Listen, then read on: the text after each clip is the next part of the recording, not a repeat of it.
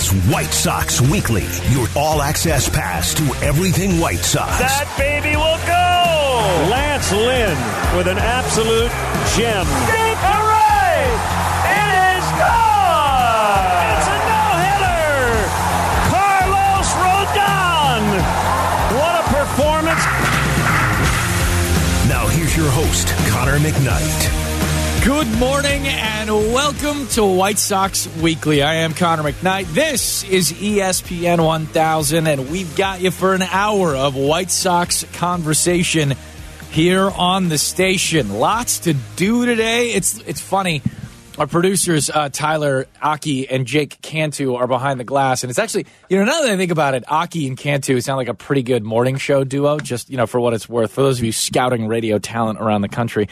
But I walked in, and one of the first things young Tyler said to me was, hey, this Oscar Colas thing, this International Signing Day thing, I think it's going to happen. And yeah, we are here. It is International Signing Day. We're in the midst of a lockout. The news is few and far between. I don't know if you guys are probably too young, Tyler and Jake. Did you see Tommy Boy? You have seen Tommy Boy. Chris Farley, you're aware of this comedian, this genius? Aware of it, yeah. I feel like the Tommy Boy scene where he's at the diner and he's got the roll and he's a pretty new pet. Like, I've got this brand new news. I've got things to talk about, and I don't want to ruin it all. I'm very excited about it. International Signing Day is here. We're going to get to that. We're going to continue our preview series here on the show. We've handled a lot of different positions. We've done the starters, the bullpen, first base, second base, right field, the contentious ones. Last week, I think it was, we did Luis Robert. We took a look at center field. Didn't examine much of the depth the White Sox have at center field because most of it is it's just fun to talk about Luis Robert. Today, we will advance to shortstop. Play some Tim Anderson highlights for you. Take a look back at the career he's had so far, and then push it a little bit farther into the future for Tim Anderson and the White Sox. Shortstop, a crucial position, of course, and the White Sox have it handled for years to come with TA. There is a lockout update that we will get to a little bit later on in the show. Some details. I've been reticent to talk about a lot of the details concerning the lockout and negotiations for what they've been back and forth here over the last couple of weeks. I think we'll get into just a little bit more today. Not a ton, but we'll go back and forth. As always, your phone calls, 312-332-3776. You want to talk a little White Sox? You want to know a little bit more about Oscar Colas, the reported new signee for the White Sox? We're going to get to that in just a little bit. We will also, and here's the fun part of today, featured conversation with Vinny Duber, White Sox beat reporter for NBC Sports Chicago. He's got a couple of pieces up there on the website lately over the last couple of days. One of them, his latest, rather, this came out about 18 hours ago. Full disclosure, I talked to Vinny yesterday because it worked better for our schedules. And with the lockout going on, there's not a lot to update. But Vinny and I are going to have a conversation late in the show about the what-ifs surrounding a potential trade of Craig Kimbrel for the White Sox. What do you get for him? Why is it important to trade him? Why could they keep him? What are the details involved in a potential Craig Kimbrel trade once the lockout is finally over? So we'll get into that. That'll be around 9:40 or so. Vinny and I will talk about that potential deal and how it could set the stage for the White Sox season in 2022. Again, as soon as the lockout is over. So, as I mentioned, 312-332-3776. You want to talk Sox? This is the show for you. You can hit us on Twitter. At ESPN White Sox is the Twitter handle. You want to follow that for all of the station updates, all the White Sox Radio Network updates throughout the season, both regular, post, and off-season. Let's see. Oh, you can hit us with an email, too. We're compiling our mailbag. Connor at ESPN Shy is the email you can send your questions to. It's kind of an Ask Us Anything. We're compiling them for, I don't know, something like a late February show or something like that. That's what I'm feeling we're using the mailbag for. So let's get into International Signing Day. Usually it's not today. It's not usually in January, but for the second straight season, for the second straight year, International Signing Day is, in fact, January 15th. Now, there's a reason for that. I don't know if you've heard of this. There's a virus going around. So that's changed a lot of timelines for a lot of different places and a lot of different things and a lot of different people. And Oscar Colas, who is on MLB.com's top 50 international prospect list, he's the 5th ranked prospect. You'll know him, or at least you've heard of him, I think, if you're a White Sox fan and dialed into some of the prospect talk, some of the international signing talk, because this guy has been rumored and reported to be a White Sox for a really long time. Now, the team hasn't made it official, but multiple reports, like many, many reports, have not necessarily confirmed, but said that Colas is going to sign with the White Sox. It's a $2.7 million deal, according to industry sources from MLB.com. The White Sox also had a deal with outfielder Eric Hernandez. He's number 28 on that top 50 list for $1 million. Get into a little bit more about each player in just a second. But remember this, Colas is 23 years old. He's been dubbed the Cuban Ohtani for a long time. I'm going to go ahead and bury that nickname right here and right now. And it's not because he's Shohei Ohtani and no one else is. It's not because of the easy comp of a guy who hits and pitches and all that kind of stuff. Colas is seemingly done pitching. He'll sign with the White Sox as an outfielder, a guy who can play probably all three positions or at least give each one of them a pretty good run. But it sounds like, unless something unexpected turns here, Oscar Colas' days on the mound are over. He's going to be a hitter, an outfielder, a guy who can hit for a lot of power. He's 6'1", 209. Good arm, and that's kind of where you project him. He's a little, you look at the pictures, you look at the video, nothing wrong with it. Kind of a heftier guy. A little bit of thickness to him with C's. Okay, just a bunch of C's throughout the thickness. That's all good. A lot of swing, left-handed hitter, as I've mentioned, always good.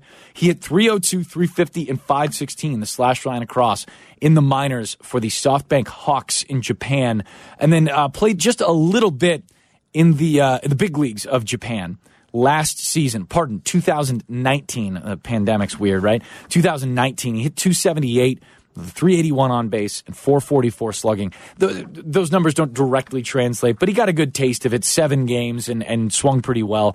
The pandemic, the immigration, and kind of where you would play organized baseball has all hit Oscar Colas a little bit.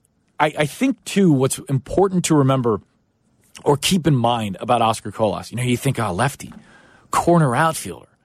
Solid power, decent enough speed, good strong arm. Maybe he can handle the position a little bit. Is he somebody, Oscar Colas, who could figure in the White Sox 2022 plans?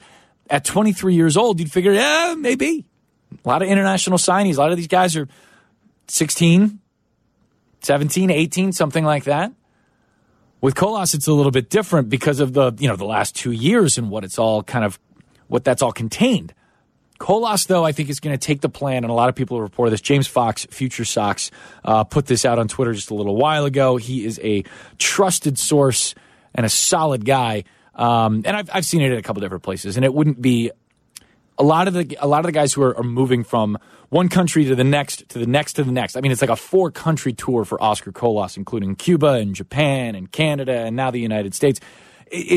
That immigration, those taxes on the money that you're going to make on that first contract are brutal because you got to pay them everywhere if you head to the United States right away. So it sounds like a lot like Luis Robert in his first year after signing with the White Sox.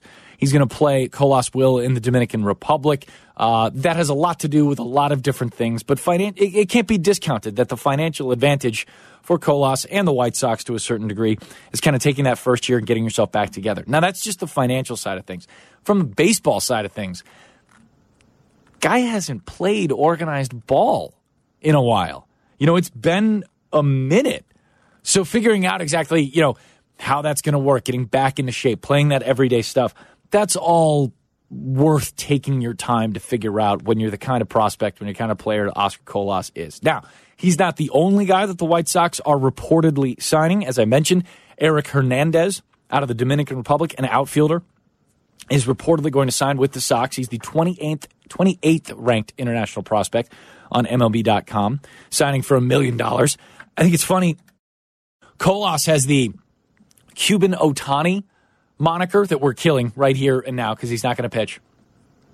Eric Hernandez, I guess by some in international scouting circles, is being called the young Juan Soto, which is funny because I thought Juan Soto was the young Juan Soto. The dude's like 22.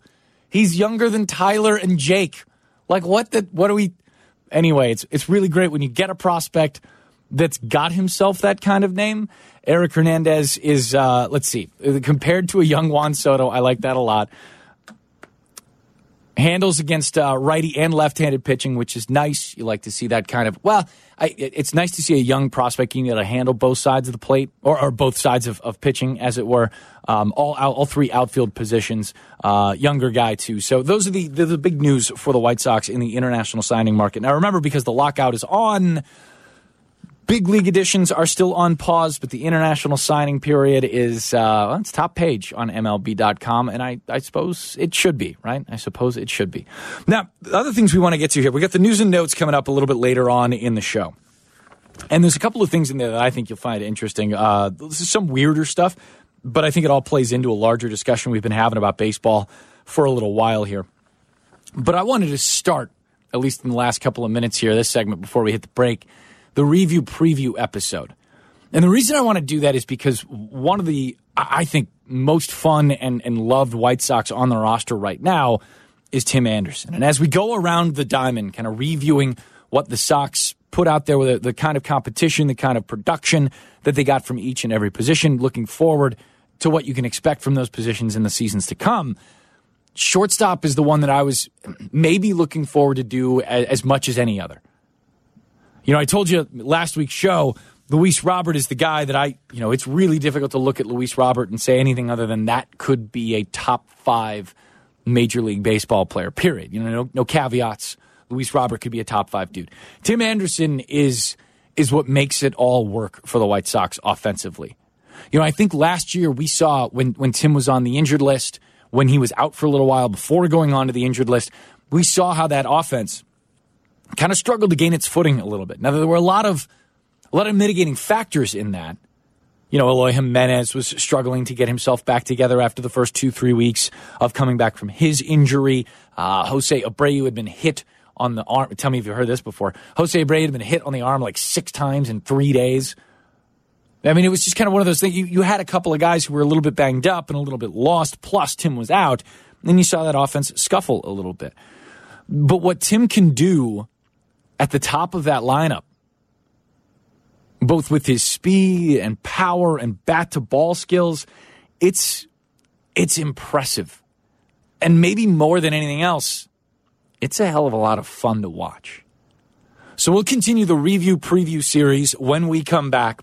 We'll dig into TA, take a look at the seasons, the last 2 that he's had, and project him going forward. We'll also look at some of the depth the White Sox have at shortstop in the system. I'm Connor McKnight. 312-332-3776 is the phone number. It's White Sox Weekly on ESPN 1000. This is Chicago's home for sports. On app. The ESPN Chicago app. In HD. 100.3 HD2. And of course on AM. ESPN 1000. This is White Sox Weekly. Short lead by Sebi. The pitch is hit in the air. Deep to right. That ball is gone. White Sox win. The Field of Dreams. 9-8 the final. Light it up. Can you believe it? It was meant to be. First game ever in Iowa. That's the best game ever played in Iowa.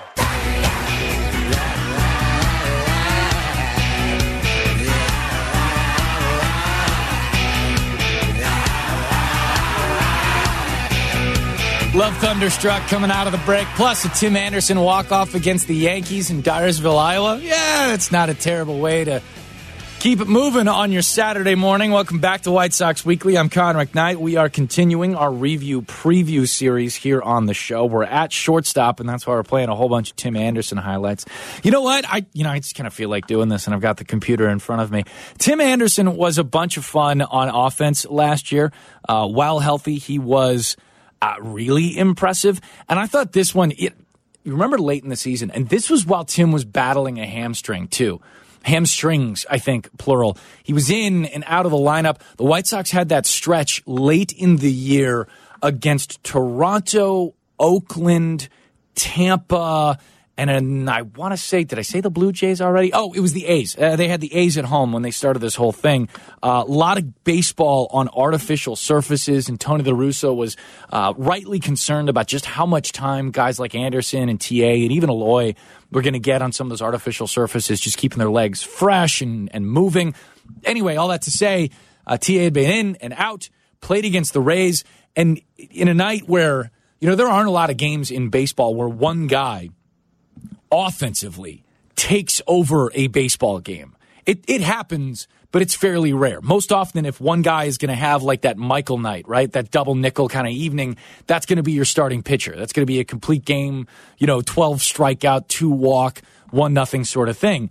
This was different. TA was one of the guys taking over a baseball game in 2022, and it was this one against the Rays. He tied it up in the top of the 9th with this shot. The 3-2 on Anderson is hit in the air deep to center. Back on it, Kiermaier. It's gone! We're tied! Oh, does Tim Anderson have a flair for the dramatic? 5-5. He just smoked that ball. And really all night long he was good. Defensively, TA has been, I think, as good as he's ever been in 2021. He is a solid shortstop. He is an above-average guy. He is above water in a lot of different ways. And, I was doing this job, and when the season he came up, there were a lot of errors, both throwing and mental and footwork and all that kind of stuff. He worked really hard to get himself better at playing shortstop. I remember when TA came up, his locker was next to Todd Frazier's. And I just remember walking through the clubhouse back in the days where you could walk through a clubhouse and didn't have to worry about anything. You'd walk through, some things, I guess, but AJ wasn't there anymore. So you'd walk through the clubhouse. He'd agree with me. You'd walk through the clubhouse and TA would be sitting next to Todd. And the two of them would be, they'd have, 8, 9, 10 sheets of paper stapled together. And it was all of the defensive positioning stuff that you go through before a game, before a series, something like that. And Tim was glued to Todd, going over these sheets, going over these positioning things. Where am I going to play this guy? Where do you play this guy? Well, if I'm playing here, where are you playing? Because Frazier's playing third base at that point. They're working things out and really trying to identify the best places defensively to get better as a team. That's the kind of thing that veteran leadership can help a young player with. That's the kind of scouting. That's the kind of work. That's the kind of mental energy that you like to see go into the game. And it's been really cool to see that pay off for Tim. He is athletic as all get out. No doubt about it. You look at the range numbers, and I'm not saying it because he has athleticism. He actually displays it, on the metrics. When he goes back on a fly ball, when he chases things down to the line, all the kind of stuff that you've got to, really move for, he's got great numbers. When you look at the outs above average, he comes in at 3 and defensive runs saved at 2. So that's plus territory. It's not elite shortstop production, at least defensively, but it is pretty solid stuff. I think when you look at his throwing arm, there are, a lot of chances, a lot of opportunities where Tim will, make a play toward maybe not at the edge of his range, but close to it, and then maybe rush a throw. And he'll do it because he knows his arm is a cannon, and he's got the strength to kind of make it work. Actually, this is kind of an example of that great defense where he doesn't necessarily, he does make the play at the very edge of his range and trusts the arm to go a little bit of a slower runner in Miguel Cabrera. 3-1, Cabrera bounces toward the hole at short, backhanded by Anderson, long throw to first, he got him! What a play! Tim ended up in foul territory beyond third base. He knew he had time. That's one of the longest throws across the diamond you'll ever see from a shortstop. Know your runner, right? If you've got Miguel Cabrera going down to first, you can time him with a sundial, so there's that. But that's important. That's an important part of playing short. You got to know those kind of speeds. So I think Tim, defensively speaking, has really gotten to a place where you can be very, very comfortable with him. Are there places to improve with Tim Anderson? I think that's a fair question. Defensively, yeah, I think there's always room to improve, regardless of whether you're, maybe not if you're Nicky Lopez in the season he had at short for the Kansas City Royals last year, tops in outs above average for shortstops last season. But I think there are places for him to improve. Just kind of that steadiness, I suppose. Maybe not making a throwing error here or there. And errors aren't all there, although we used to talk about, but still something to mention.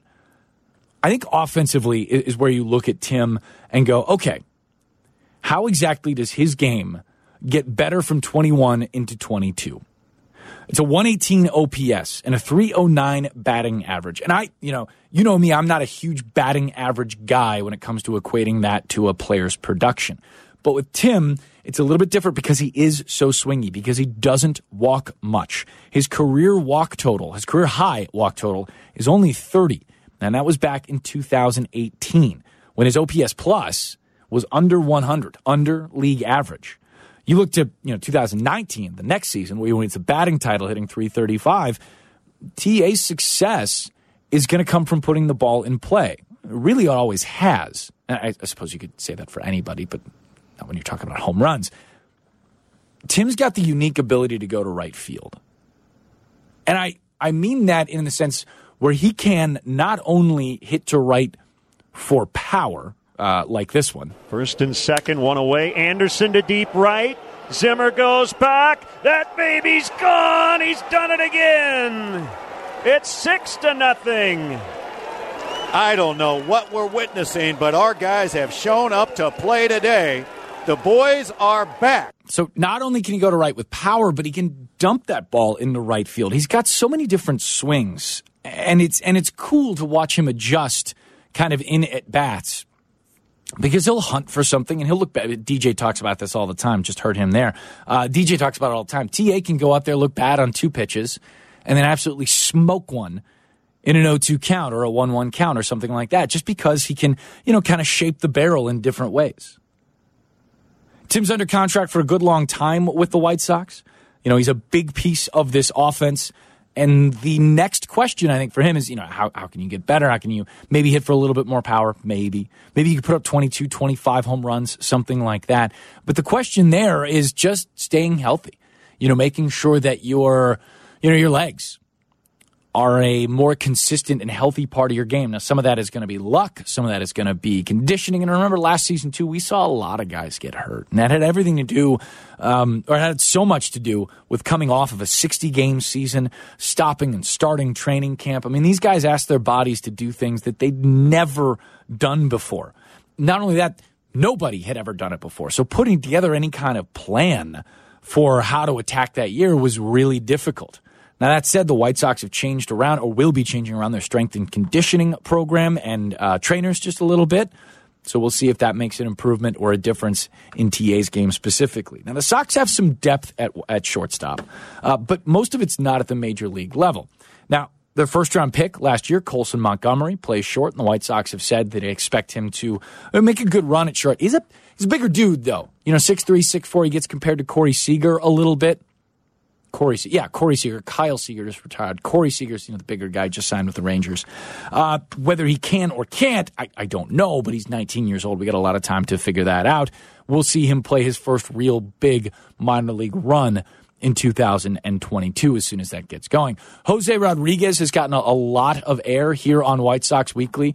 Talked with Chris Getz about 3 months ago now, and the expectation for the White Sox is that he really can defensively handle shortstop. That's a big thing. He hit really well for the White Sox. Maybe the best minor league offensive performance throughout the system when you consider the levels he's jumped and the ask there. I mean, another guy that would post for that kind of competition, that kind of award, would be Romy Gonzalez, who could play a little short. I think his better positions are probably second or third, but could play a little short, and he had one hell of a year offensively in the minor leagues as well. But being 25, this was kind of a make or break sort of season. Good on you to Romy Gonzalez, though. Now, the other guy, depth-wise, that I think is worth mentioning here is Leury Garcia. And the reason the White Sox brought Leury back, I hope, and that they've said, is that he can fill in every spot around the diamond. And I hope that's the case. He has had really good stretches of a week and a half playing shortstop in Tim Anderson's absence. If that hamstring pops up again, or if you get hit by a pitch or something like that and you're not able to go to the post, that'll happen. And Leury is an important piece in being able to fill in.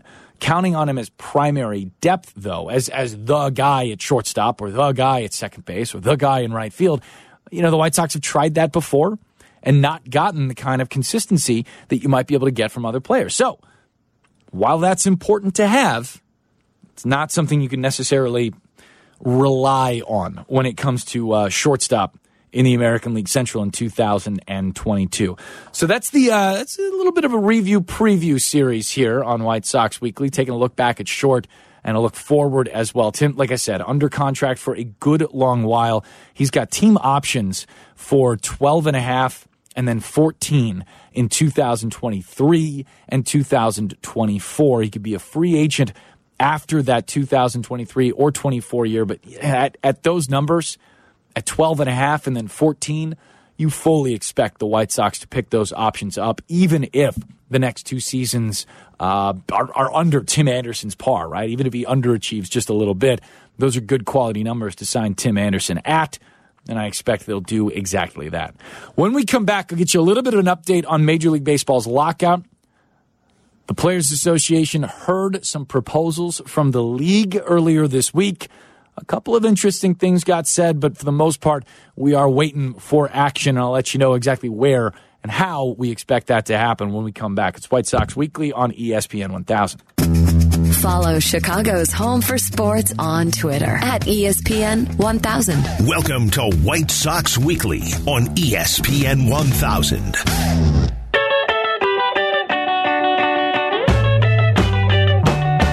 You can become a White Sox insider today for sweepstakes, special offers, the Friday 5, pre-sales, and other exciting White Sox content delivered free to your inbox. Visit whitesox.com/email today. And this is really cool, too. Upgrade your game day experience this season. The Guaranteed Rate Club includes in-seat service, parking, and unlimited food and beverage. Ticket packages start at 20 games. They include flexible payment plans and 2022 postseason opportunities. For more information, call or text 312-674-1000 or visit whitesox.com. We had a bit of a lockout update earlier this week. Get to that in just a second. Vinny Duber, NBC Sports Chicago, is going to join us in the final segment of the show. We're going to talk about the potentials and the what-ifs around a White Sox trade of Craig Kimbrel once the lockout is over. Oh, plus, if you're like, hey, this White Sox stuff is great, I would also enjoy some hockey discussion this morning. The boys have the hockey show next. Andrew Shaw is going to join Pat Boyle and Brian Hanley in the 10 o'clock hour, so hang around for that. So the lockout update goes like this. The league presented some stuff to the players. The players didn't like it so much, so we're going to talk again later. That's kind of the basics of this thing. It was about an hour presentation, according to reports from guys like Evan Drellick of The Athletic and ESPN's Jeff Passan and ESPN's Jesse Rogers, you can hear on this station quite often. There are a few things, though, that the league kind of threw out there that I think are worth mentioning real quick, because I think now we're getting to a point where some of these negotiations, some of these ideas that get thrown out may actually turn into pieces that exist in the next CBA. Now, that's a universal DH that got thrown out there. Expanded playoffs seems almost a lock now. The players are more open to a 12-team postseason. The league wants 14. We'll see where that goes. There seems to be a push for a draft lottery, at least at the top, with the three teams with the worst records would be involved in a draft lottery. The winner gets the first overall pick. Whether that's exactly how it works or whether it's a little bit different with a larger lottery, I don't know, but it looks like a draft lottery is out there. The big issue, I think, still on the table is compensation for players in their first 3 seasons. The league has introduced raises relative to what they were the last couple of years for those guys. Players Union doesn't seem to have agreed that those raises are significant enough. And then free agency and the timing of it is still a hot topic, of course. One more thing. If you're already planning a special occasion at the ballpark, we've got you covered. When you lock in your group outing for this season, you get priority to select the biggest matchups and choose the best space for your group. For more information, call or text 312-674-1000 or visit whitesox.com. Back to the lockout real quickly. There's the Super 2 conversation that's been going on a lot. In some cases, guys who have been in the league for a bit, the top 22% of service time guys in their first 2 years, they get an extra year of arbitration. That's being argued about quite a bit as well. There's also an idea that the league has thrown out there that would incentivize teams for promoting prospects earlier and trying to curb the service time manipulation, quote and unquote. The procedure that's been thrown out there by the league may help just a little bit. The details are a little gory, may help some, but the players' union is still saying not enough. So we remain not quite deadlocked, but certainly in a rough spot. And guys like Jeff Passan of ESPN have reported that the start of spring training is essentially in peril. They've got until the February 1st to essentially strike a deal and get themselves going on a February 16th start to spring training, with games starting just after that. And we have the perfect space for you and your group. Learn more about our party areas, including diamond suites or a patio party. Start planning your outing at the ballpark today. For more information, call or text 312-674-1000 or visit whitesox.com. When we come back, Vinny Duber, NBC Sports Chicago, and I will talk about a trade of Craig Kimbrel, perhaps. It's White Sox Weekly on ESPN 1000. We are talking White Sox. This is White Sox Weekly. If you missed the show, we put the podcast up on the ESPN Chicago app, so listen on your time. White Sox Weekly, ESPN 1000, Chicago's home for sports.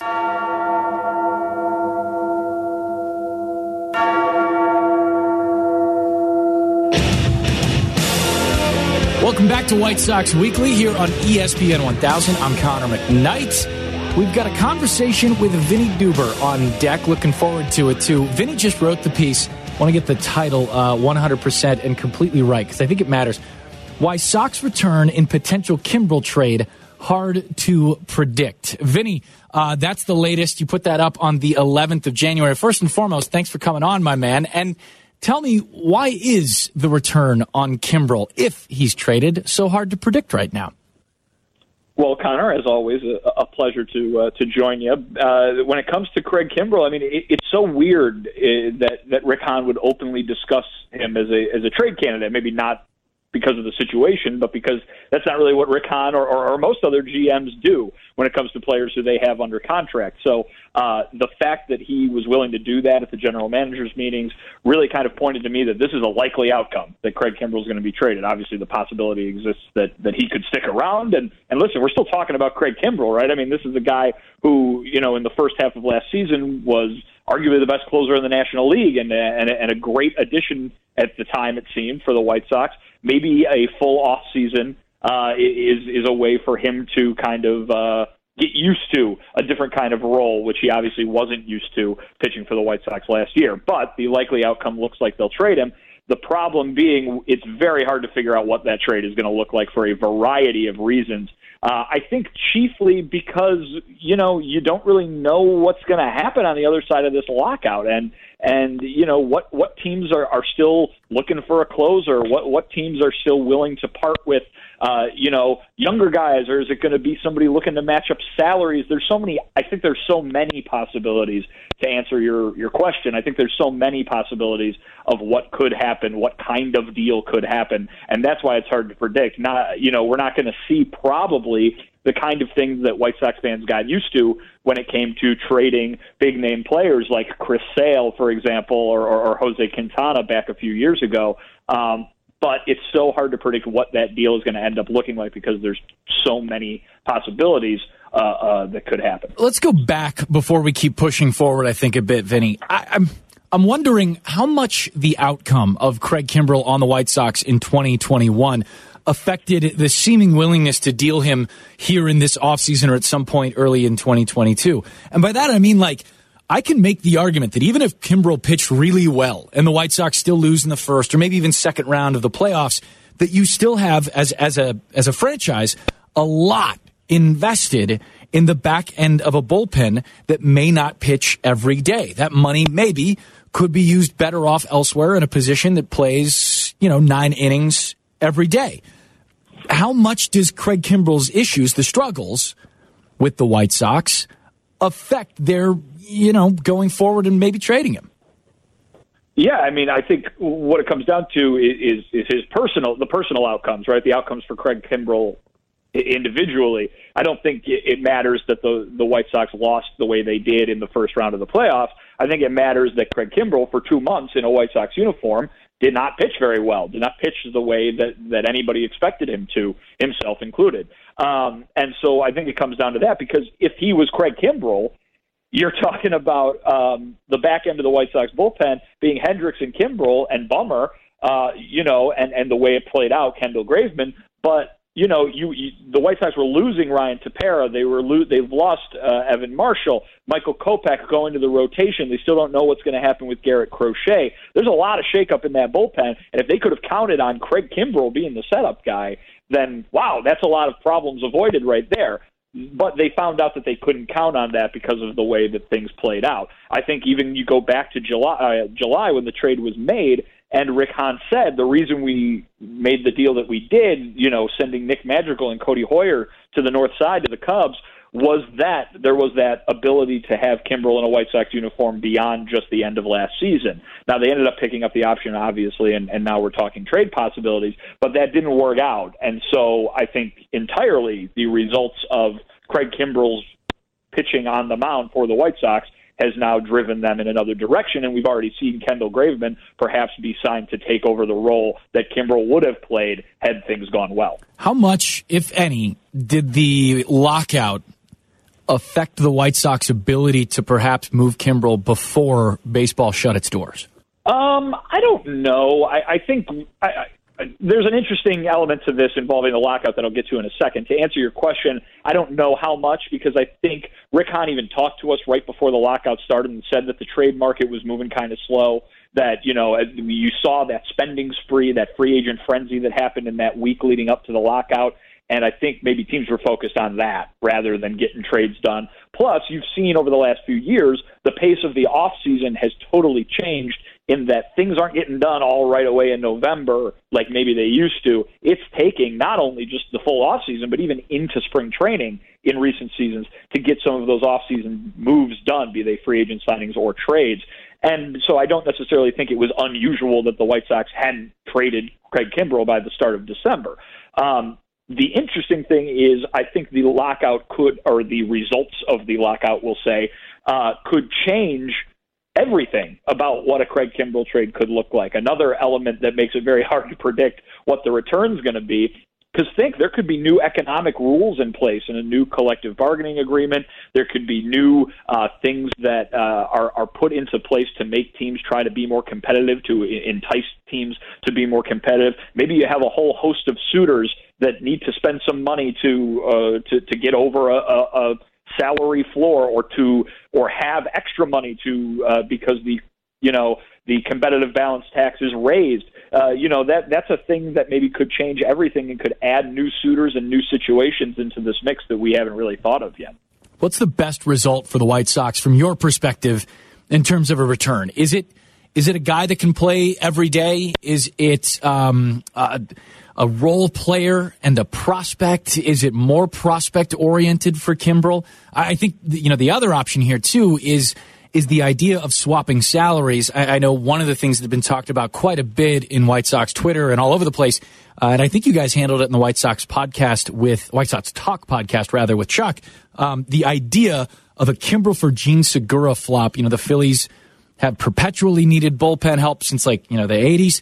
And then Gene Segura makes about what Craig Kimbrel makes. Yeah, I think that name pops up because of the salary comparison more than anything. I think the thing you got to remember when talking about that proposed idea is that, the Phillies are trying to win. The Phillies are trying to, be a contender. And Gene Segura is mighty good. He's an all-star caliber second baseman when he's at his best. And so, yeah, that would surely solve the White Sox problems. But would it create new ones for the Phillies? Who knows? So, that's just one thing to think about there. But, yeah, I do think that the best-case scenario, not necessarily because it involves Craig Kimbrel or the money or anything like that, but because it is the thing that should be at the top of the White Sox to-do list, is getting a second baseman. And if they can go get a second baseman for Craig Kimbrel, that's, killing two birds with one stone, so to speak. But, yeah, I think the idea is that they could have a bunch of good outcomes here. They could just free up that money maybe and use it to go get, be it a second baseman or some other sort of impact player who can play on an everyday basis, or perhaps shore up the bullpen or shake up the rotation if that's something they desire to do. They could get prospects, and maybe Craig Kimbrell's track record and the fact that he could still be a top closer for whichever team they deal with could get them some prospects, could get them some guys that they could help to stock their farm system. We spent so many years following the Eloys and the Roberts and the Kopechs that now, you don't really pay attention to the minor leagues. Those kind of caliber names aren't necessarily there, even though, they've got some guys down there. So helping to kind of restock that as they look toward, not just this contention window whenever the contracts might end for certain guys, but Rick Hahn has said over and over again how this rebuilding effort was to make the White Sox a contender for years into the future, every year on an annual basis. So, they've still got that as a priority.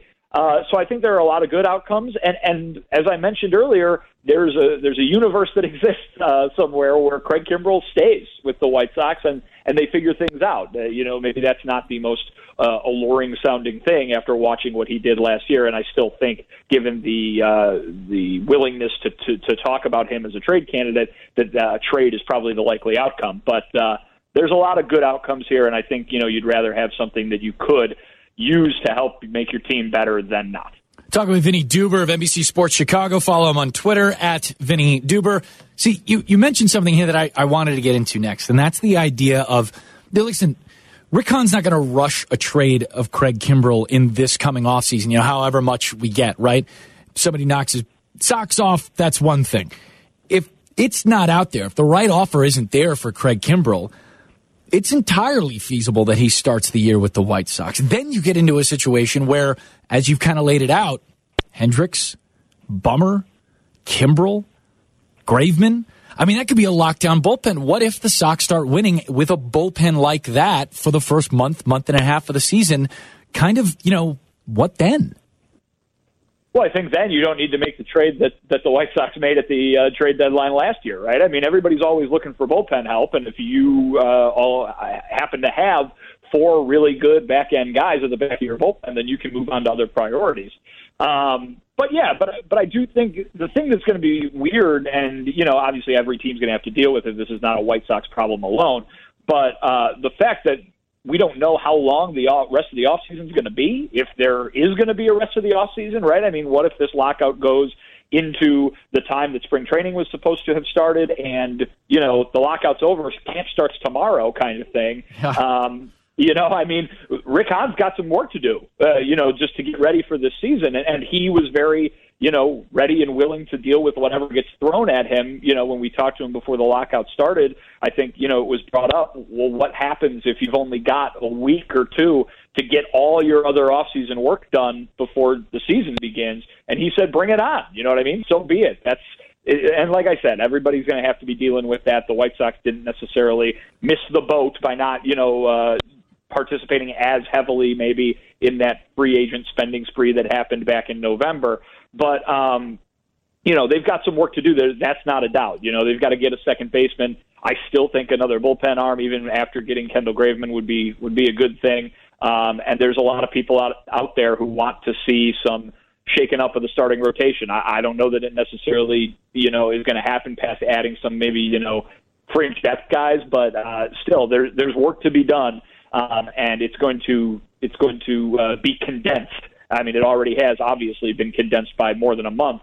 And, with people not really seeing an end to this thing, in the immediate, next few days or weeks, it's going to be condensed even further. So that's definitely something the White Sox front office is going to have to deal with. So, Vinny, Kimbrell aside, or at least a little bit here for a moment, you kind of identified four areas the White Sox are looking to improve going into 22.